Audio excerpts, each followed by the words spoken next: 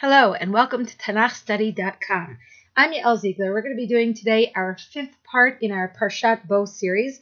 We're going to start today in Perek Yud Bet Pasuk Kaf Aleph, in which Moshe gives over the command that God had given to him as to what it is that Am Yisrael is meant to do in order to prepare for the evening of the 14th of Nisan, for the evening of the plague of the firstborn, which is going to facilitate their exodus from Egypt. We open this pasuk with Moshe speaking to the Ziknei Yisrael.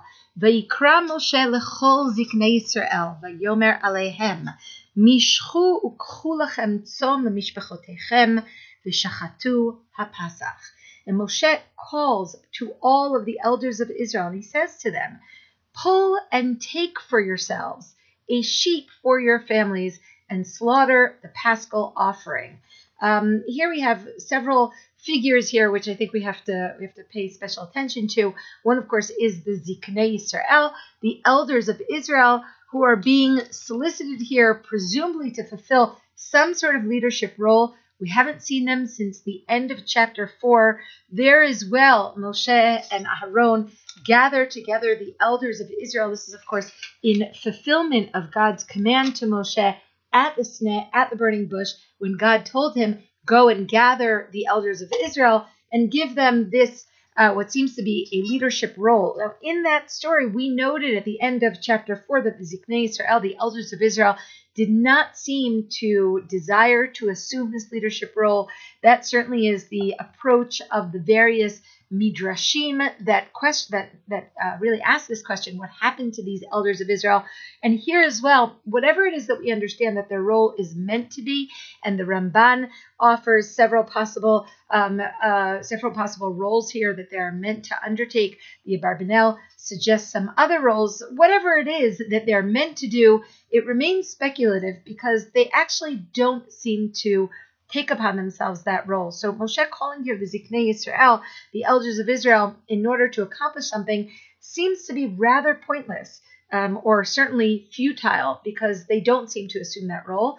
Another point that I wanted to make here is that Moshe is the focus here of calling these Ziknei Yisrael and speaking to them.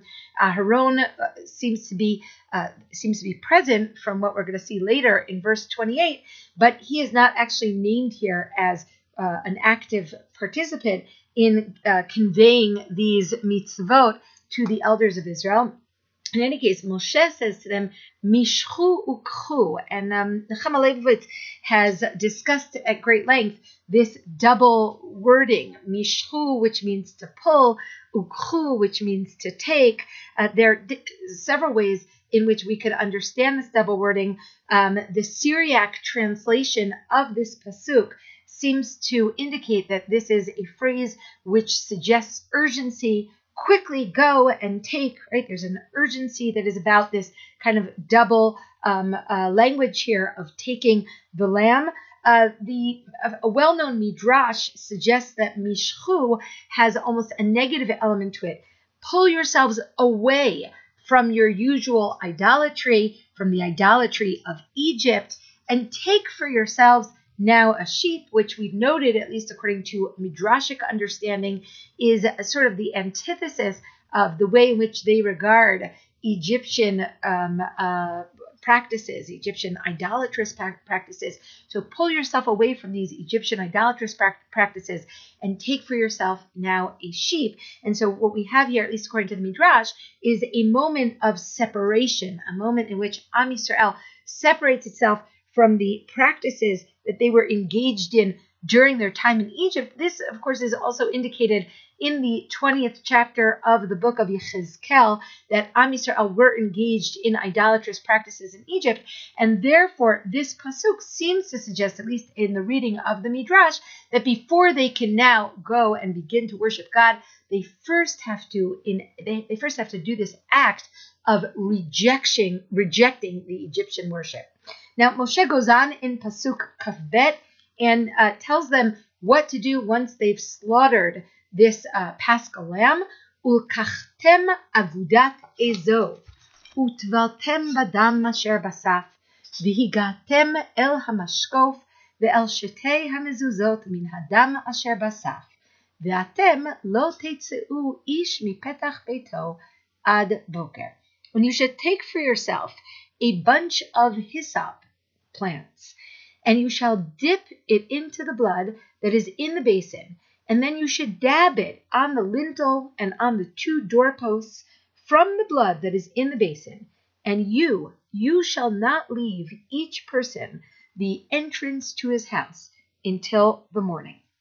So here we have a focus on the blood service, right? In other words, what we don't focus on, or what Moshe does not explicitly tell the people that we actually saw in the last section, is what kind of lamb to take, when to bring the sacrifice, how to eat the sacrifice. All sorts of laws and details that we saw in the previous section are not explicitly repeated here. Instead, what we see is a focus on the blood service, what they should do with the blood. And this, I think, perhaps has several different ideas that are that we have to note here. One is that, of course, it seems to sort of close the section that opened with makat dam, right, the plague of blood.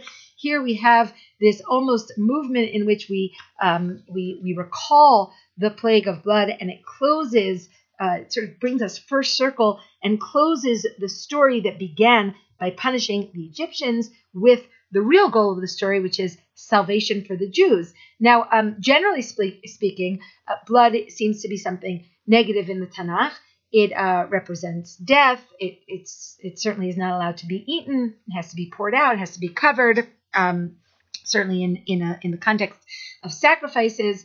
And yet, it's not wholly and unequivocally negative. It actually is, of course, sprinkled and placed on the altar. It doesn't just represent death; it also represents life and birth. Right? We have the sense that there is a theme of birth throughout this story. And in fact, on this evening when the nation is being born, it's interesting that they leave their houses with the doorposts and the lintel stained with blood, right? Which suggests, as Michael Hatton has suggested in an interesting shiur that he wrote on the VBM, it suggests that they have left the protected womb and they've ventured out into the daylight. There's something rather exciting about this possibility that, in fact, the blood here is not used to represent death, but rather is used to represent rebirth. Now, at the same time, there are several other allusions that I think we have here in this verse, which describes what they're meant to do with the blood. One seems to be an allusion to Mechirat Yosef, to the sale of Yosef. And if you look here, of course, we have the words Vishachatu, right? We have the slaughtering, but we also have the words Utvaltem Badam, you should dip it in the blood. These words recall the brothers dipping Yosef's coat into the blood in order to deceive their father. This story seems to at least entail some measure of a tikkun, some measure of fixing that story. In order to leave Egypt, they have to recall and perhaps also deliberately and consciously reverse the sin that brought them there. And instead, they use these same actions in order to serve God. At the same time, though, the daubing of the blood, which is seems to be the center of this mitzvah, at least as it's described here, is described here with the word vihigatem, and you should smear the blood. This recalls the description of the circumcision of Tzipporah in the rather mysterious story back in Shmot Perek Daled, where we're told that she takes the blood, vataga liraglav. The same word is used there. You should smear it. You should apply it to his legs. The Ibn Ezra already notes this connection. Both of these events seem to sort of frame the story with blood that involves some sort of service to God that maybe also indicates Am Yisrael's total commitment to God, Am Yisrael's willingness even to use blood in their service of God. In fact, both the blood of the Milah and the blood of the Korban Pesach, according to the Midrash, are mixed together in order to be placed on the lintel, and that's perhaps because of the connection both between the mitzvah of Korban Pesach and the mitzvah of Milah. As we know halachically, they are connected. You cannot eat from the Korban Pesach if you have not had Milah, and of course these are the only two mitzvot which, even though they are positive commandments, they entail a punishment of karet, a punishment of being cut off if one does not do them. They're actually the only two positive commandments that are in this category that involve the punishment of karet, thereby indicating that anyone who does not involve themselves in these mitzvot are actually not part of Am Yisrael, have made some sort of pronouncement, but they're not interested in being part of Am Yisrael. And it's, I think, very significant that as we leave the land of Egypt and we embark upon this new path of being a community, these two mitzvot are very prominent ones. And of course, that may also explain the fact that this recalls that story, that initial story in which Moshe and Tzipporah are coming down to Egypt, and there's some sort of circumcision there. This may also explain why Moshe is particularly the one who is involved in conveying this command to the people here, and not Aharon. And I said that there's a certain focus here on Moshe. Okay, let's go on. Pasuk Kaf Gimel. ועבר אדוני לנגוף את מצרים וראה את הדם על המשקוף ועל שתי המזוזות ופסח אדוני על הפתח ולא ייתן המשחית לבוא אל בתיכם לנגוף. And God will pass over to smite the Egyptians, and he will see the blood that is on the lintel and on the two doorposts, and he shall pass over the doorway, and he will not allow the destroyer to come into your houses in order to smite. So what we have here again is it's in continuation of the last pasuk where we're told that nobody can leave their houses until the morning. The sense is that the house has become a place of safety. We mentioned in a previous class that perhaps the house functions as some sort of altar that offers immunity. In any case, they seem to close themselves up in their houses in an act of service to God, and also creating a kind of community that defines itself through separation and through service to God. And this is what is going to enable them to be saved on this night in which so much death is swirling around. The other point that I think that is interesting here is that God sees the blood. Where is this blood, in fact, smeared? Well, it's on the lintels and it's on the two doorposts, but there's actually a machlokat, there's a debate between Rabbi Yishmael and Rabbi Natan on the one hand, and Rabbi Yitzchak on the other hand. It's a debate that appears in the Mechilta as to where exactly the blood was placed. Rabbi Yishmael and Rabbi Natan suggest that the blood was put on the inside of the doorpost, whereas Rabbi Yitzchak says that the blood was placed on the outer part of the doorpost. Now, this certainly does not make a difference in terms of whether God will be able to see it. God can see the blood whether it's on the inside or on the outside, but it seems to suggest two different ideas with regard to this blood. Rabbi Yishmael and Rabbi Natan regard the blood as a means of reinforcing the commitment to God by the people inside. The blood is there so that the people inside can see the blood and be reminded of the great act of commitment that they have undertaken, whereas Rabbi Yitzchak seems to suggest that the blood is on the outside in a place that the Egyptians could see it. The blood smearing here is an act not of commitment, but of separation, perhaps even provocation, a very distinctive sign that Am Yisrael has separated from the Egyptians. Okay, let's go on. Pasuk Kaf Hey. We have a pasuk which also regards this act as something that is meant to be done for generations. Ushmartem et hadavar hazeh lechok lecha uvanecha ad olam. And you should observe this thing as a statute for you and your children forever. V'haya ki tavo el haaretz asher yiten Adonai lachem ka'asher diber ushmartem et ha'avodah hazot. And now when you will come to the land that God will give you, as he has said, and you shall observe this worship.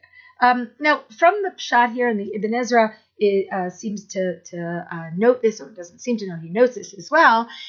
This act which you are meant to observe, this statute which you are meant to observe, it sounds like it's the blood service, and yet the Mefarshim here are going to say very unequivocally that it's not the blood service. This act that we're meant to do for generations harks back to the words in the very first pasuk that we read today, verse 21, V'shachatu hapasach, that you should slaughter the paschal sacrifice.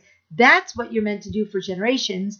V'haya ki yomru aleichem b'nechem, and it will be when your children say to you, Ma ha'avodah hazot lachem, what is this service to you? Ve'amartem zevach pesach hu l'Adonai, asher pasach al batei v'nei Yisrael b'Mitzrayim, b'nogpo et Mitzrayim, ve'et bateinu hitzio, v'yikod ha'am, v'yishtachavu. And you should answer them and say, this is the paschal sacrifice to God, when God passed over the houses of Bnei Israel, the children of Israel, Mitzrayim. Or we mentioned that the word Pasach could also mean God had pity. We mentioned also that it could mean God saved. There are several translations of the word Pasach, but in fact, whatever it was that God did here involved saving Am Yisrael when he struck the Egyptians and he saved our houses. And the nation prostrated themselves and they bowed down. Significantly here, I think it's important to note how deeply, when we talk about the continuity of how we're going to implement, in fact, these mitzvot, how much we gear them to our children, to the next generation. It even involves a question and answer, which we know is very much part of the Seder of the Seder that we have every year. In order to commemorate Pesach, we're very interested in the way in which our children respond to these commands, and we're interested in their questions, whether or not this question is meant to be a negative assessment of the future, that they'll be actually questioning skeptically, or whether this is simply a positive kind of curiosity. That's actually a debate among the different biblical interpreters. But in any case, I think that it's very important to know that we're very focused on the children and how they are going to incorporate these mitzvot into their future. Here we have the nation prostrating themselves, bowing down. This is the first time that we've seen this since the end of Perek Daled, before we had the moment when Am Yisrael were unable to respond to Moshe's promise of Geulah because they were too overworked. Before that, of course, when Moshe had first come to Egypt with this promise of salvation, at that moment they had prostrated themselves and bowed down in their initial hopefulness. And this moment restores us back to that initial hopefulness, and also, of course, creates a very nice frame for the story. This section ends with Vayalchu vayasu b'nei Yisrael kasher tziva Adonai et Moshe ve'Aaron kein asu, a very harmonious pasuk. And they went, and the children of Israel did that which God had commanded Moshe and Aaron, so they did. There's a very strong sense of everything here working harmoniously, and perhaps this is also meant to indicate the change that they have experienced as well during the course of these plagues. The plagues themselves affect not only the Egyptians, not only Paro and his servants, but also Bnei Israel, who are actually seeing God advocating on their behalf and are beginning to believe in Moshe's promise of salvation. In the next pasuk, of course, we're going to see the beginning of the implementation of that actual Geulah, that actual salvation. So let's now look in pasuk kaftet. Vayhi b'chatzi halayla v'Adonai hika chol bechor be'eretz Mitzrayim mi bechor Paro hayoshev al kis'o ad bechor hashivi asher beveit Havor v'chol bechor behema. And it was at the midpoint of the night, and God struck every firstborn in the land of Egypt, from the firstborn of Paro, who is meant to sit on his throne, until the firstborn of the captive, who is in the Beit Habor, the house of the pit, the dungeon, and all of the firstborns of the animal. So here we have the midpoint of the night. This certainly seems to be the turning point. The day is the time of redemption. The midpoint of the night is the turning point of the night, the moment when day seems to be attainable, when day is closer than night. Certainly the focus of this pasuk are the Egyptians and the Bechor of the Egyptians, the firstborn of the Egyptians. Every firstborn in the entire place is destroyed, in order to make the point that we previously saw, that Paro has taken God's firstborn, and therefore God will take all of the Egyptians' firstborn. The skipping over of the Jewish houses is entirely left out here. The focus is on the Egyptians, their death, which is both comprehensive and sudden, and in a moment we're going to see also terrible. The other point that I think it's difficult to miss is the allusion to Yosef, who was in the bore, and he was also in the Beit HaBor, right? The brothers threw him into this bore, into this pit, and later on, of course, when he gets to Egypt, he's thrown into prison after the story with the wife of Potiphar, and the prison there is also at one point called the bore, right? That dungeon. So once again, we have an allusion to Yosef. That certainly indicates to us what we've seen before, which is that this story needs to sort of come full circle, and we recall the Yosef story as we are exiting Egypt in order to recall perhaps also partially what it was that brought us there, the terrible events of enmity between brothers that brought the children of Yaakov down to Mitzrayim in the first place. Vayakom Paro Laila. הוא וכל עבדיו וכל מצרים, ותהי צעקה גדולה במצרים, כי אין בית אשר אין שם מת. And Paro got up at night, he and all of his servants and all of Egypt, and there was a terrible outcry in Egypt, for there was no house which did not have a dead person there. So here, this is certainly the fulfillment of what Paro, of what Moshe had told Paro back in chapter 11 in Parak Yud Aleph, when Moshe had told Paro what was going to happen on this night. And in fact, the fulfillment here is very, very, very similar to the way in which Moshe had described the events to Paro. Pasuk Lamed Aleph, Vayikra Moshe u'Aaron Laila, and he called to Moshe and to Aaron in the night. Vayomer, and he said, Kumu tzeu mitoch ami, get up and leave from the midst of my nation. Gam atem, gam bnei Israel. Ulechu ivdu et Adonai kedaberchem. Also you and also the children of Israel, and go and serve God just as you had spoken. Gam tzomchem, gam bekarchem kechu kaasher dibartem, valechu uverachtem gam oti. Also your sheep and also your cattle you should take just as you spoke, and go, and you shall also bless me. So Paro here calls Moshe and Aaron in the night. He tells them, get up, leave. This represents, I think, a total collapse of his authority. You can leave exactly the way that you had said. Twice he uses the word daberchem. Once kidaberchem, the second time kasher dibarchem. Just as you said, you could take everything you want with you. No conditions, no strings attached. Just leave.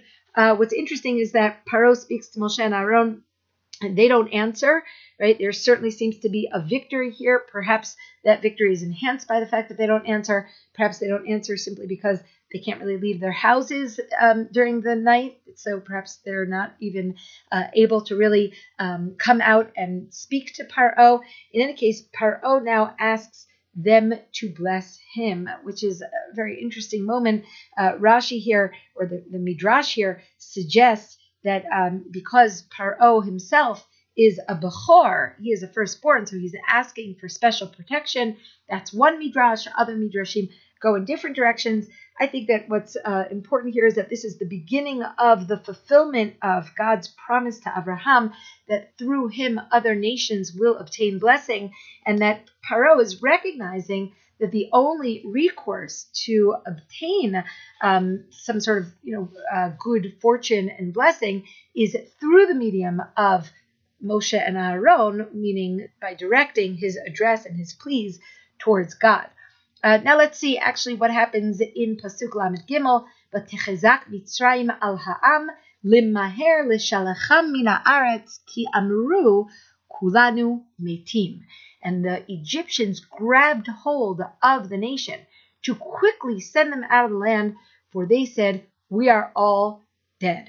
Right? So there's this sense that Am Yisrael are being forced out quickly and perhaps even against their will. There's not a sense that they're excited and voluntarily going. Again, we don't really know what is happening with Am Yisrael, but we do see that the Egyptians are very much pushing them out. We're now going to turn our attention to Am Yisrael and what they're doing now. Vayisa ha'am et bitzeko terem yachmatz, misharotam tzurot besimlotam al shichmam. And Am Yisrael picked up their dough, which had not yet leavened, from the Mish'arotam Tzrurot is a bit of a difficult translation here. Their kneading bowls they wrapped up Bisimlotam in their clothing al shichmam, and they put it on their shoulders. In other words, Mish'arotam here seems to be their kneading bowls. Perhaps also it could be their leftovers. It could be, in fact, the dough. Whatever it was, they wrapped it up very quickly. They didn't have time to prepare, and so they just wrapped up whatever was there, even though it had not yet leavened, and placed it on their shoulders in order to be able to take it out of Egypt with them. I did want to note that the word Mish'arotam here recalls, in fact, the plague of frogs. Right? We've already had an allusion to the plague of Dam. Here we recall that the frogs had gone into the Mish'arot, which we translated there either the kneading bowls or the place where the leftovers were, the place where people kept their leftover food. The word sha'ar, right, it probably either means leftovers or the place where the leftovers were kept. In any case, we have here perhaps the sort of closing of the cycle of that began with the plagues. Here we have an allusion to the plague of frogs, and that this moment of redemption is the end of that whole process. Pasuk Lamed Hey, Uvnei Yisrael asu kidvar Moshe, and Bnei Yisrael did like the word of Moshe, v'yish'alu mimitzrayim klei chesef uchlei zahav usmalot, and they borrowed from Egypt vessels of silver and vessels of gold and clothing. And we actually never saw Moshe commanding the people to do this. We did have this mitzvah several times. We did have this idea several times. And so therefore we know that there are certain things that even if we don't hear Moshe actually commanding the people, he did command them. It's just not always repeated. And so they went and they did borrow these silver and gold and clothing from Egypt. We discussed this a little bit before. I'm not going to discuss it at great length.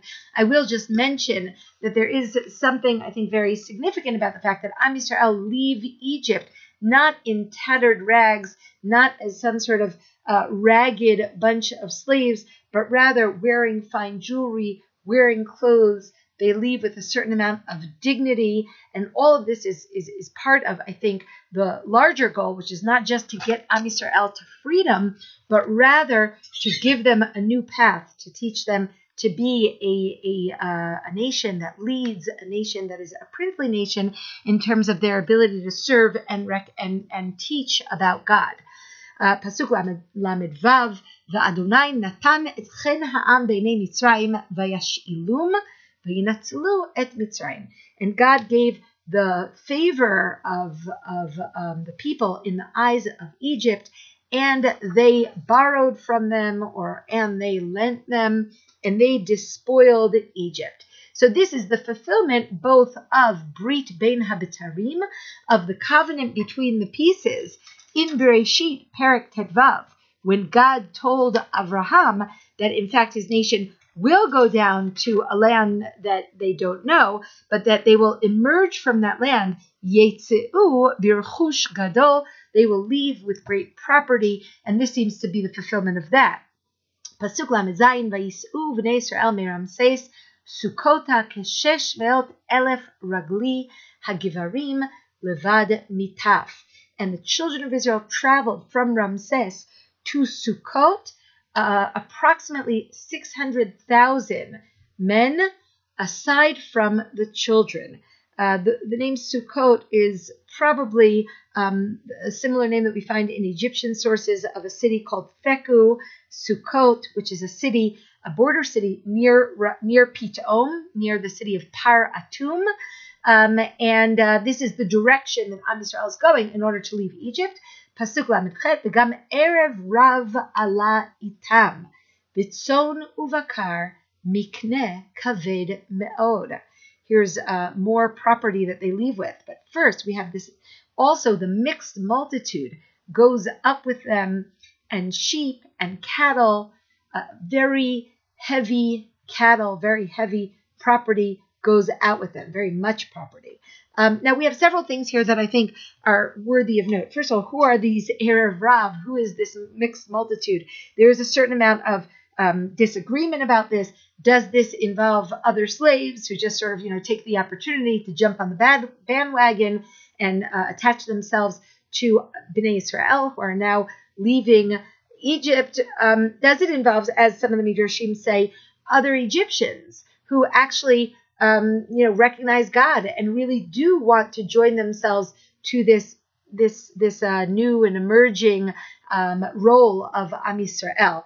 In any case, though, we have in the continuation of this pasuk, aside from the mixed multitudes that go with them, we also have all these animals, which lends itself to the possibility that this Erev Rav is just more property, that it's just more mixture of animals that are going with them. In any case, though, I would note something else, which is that Erev Rav reminds us of Makat Arov, right? So there's really a lot of allusion here as they leave to the series of Makot. Even the words Mikneh, Kaved, Me'od, right? So we have the words Kaved, Me'od in several of the plagues, which were called very explicitly plagues that are Kaved, Me'od, including Dever, and of course the Mikneh also reminds us of the Dever. Yad Hashem Hoya b'Miknecha. The hand of God will be on your Mikneh. And so now we see that Am Yisrael, they emerge from Egypt not having been negatively affected, not having been adversely affected by these plagues. Instead, they emerge, the plagues for them facilitate their redemption. And so we have again the closing of the cycle of the plagues. Pasuk Lametet, Vayofu et habatzeik asher hotziu mimitzrayim ugot matzot ki lo chametz ki goreshu mimitzrayim velo yachlu lihitmamea v'gam tzeda lo asu lahem. And they baked the dough which they had taken out of Egypt into unleavened cakes because it did not leaven, for they were expelled from Egypt and they could not hesitate. And also provisions they could not make for themselves. Or so they did not make for themselves provisions because they had no time to plan.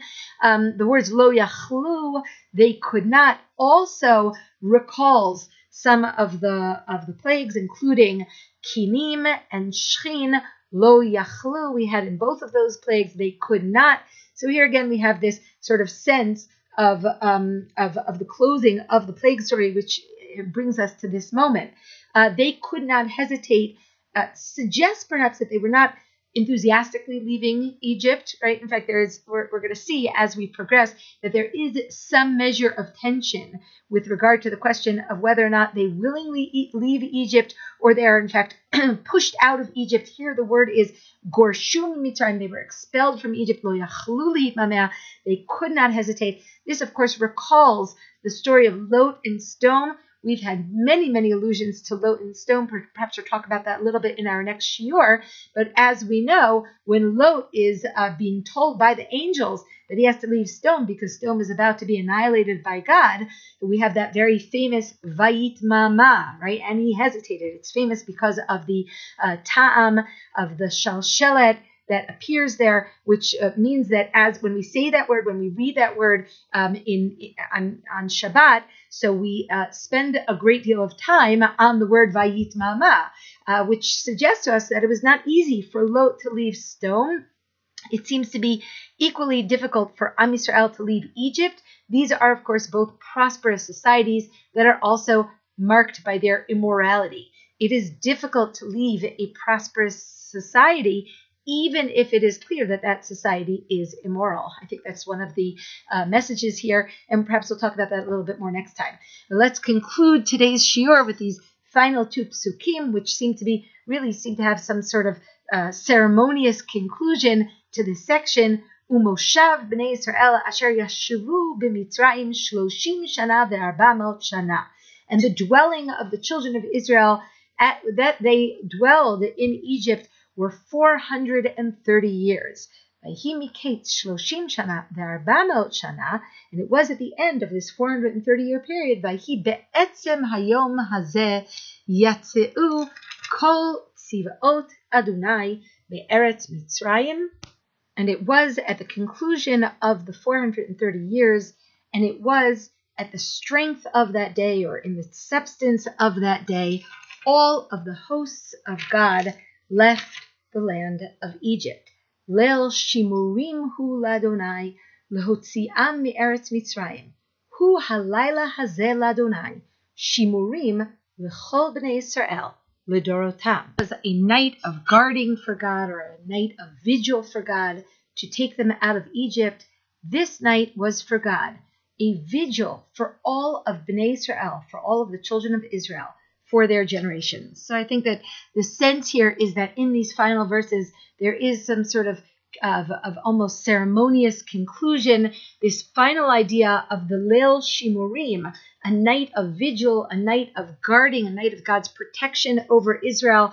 The word shomer is one of the, to guard, is one of the key words of this chapter. It appears 7 times, and these 2 appearances in verse 42 are the final 2 appearances.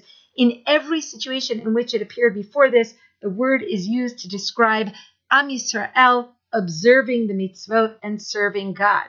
Here, however, it's Leil Shimurim LaHashem, but it's also Shimurim L'chol V'nei Yisrael. It seems to go in 2 different directions. He guards Am Yisrael, God guards Am Yisrael, and we also guard this night. This mutuality is the cornerstone of the relationship between God and his nation. This is a night of vigilance. It's a night of protection. It's a night of anticipation. And of course, it brings this 430-year period of the time in Egypt to a close. In our next class, we will have our final shiur on Parshat Bo. We will begin in Parak Yud Bet, Pasuk Mem Gimel.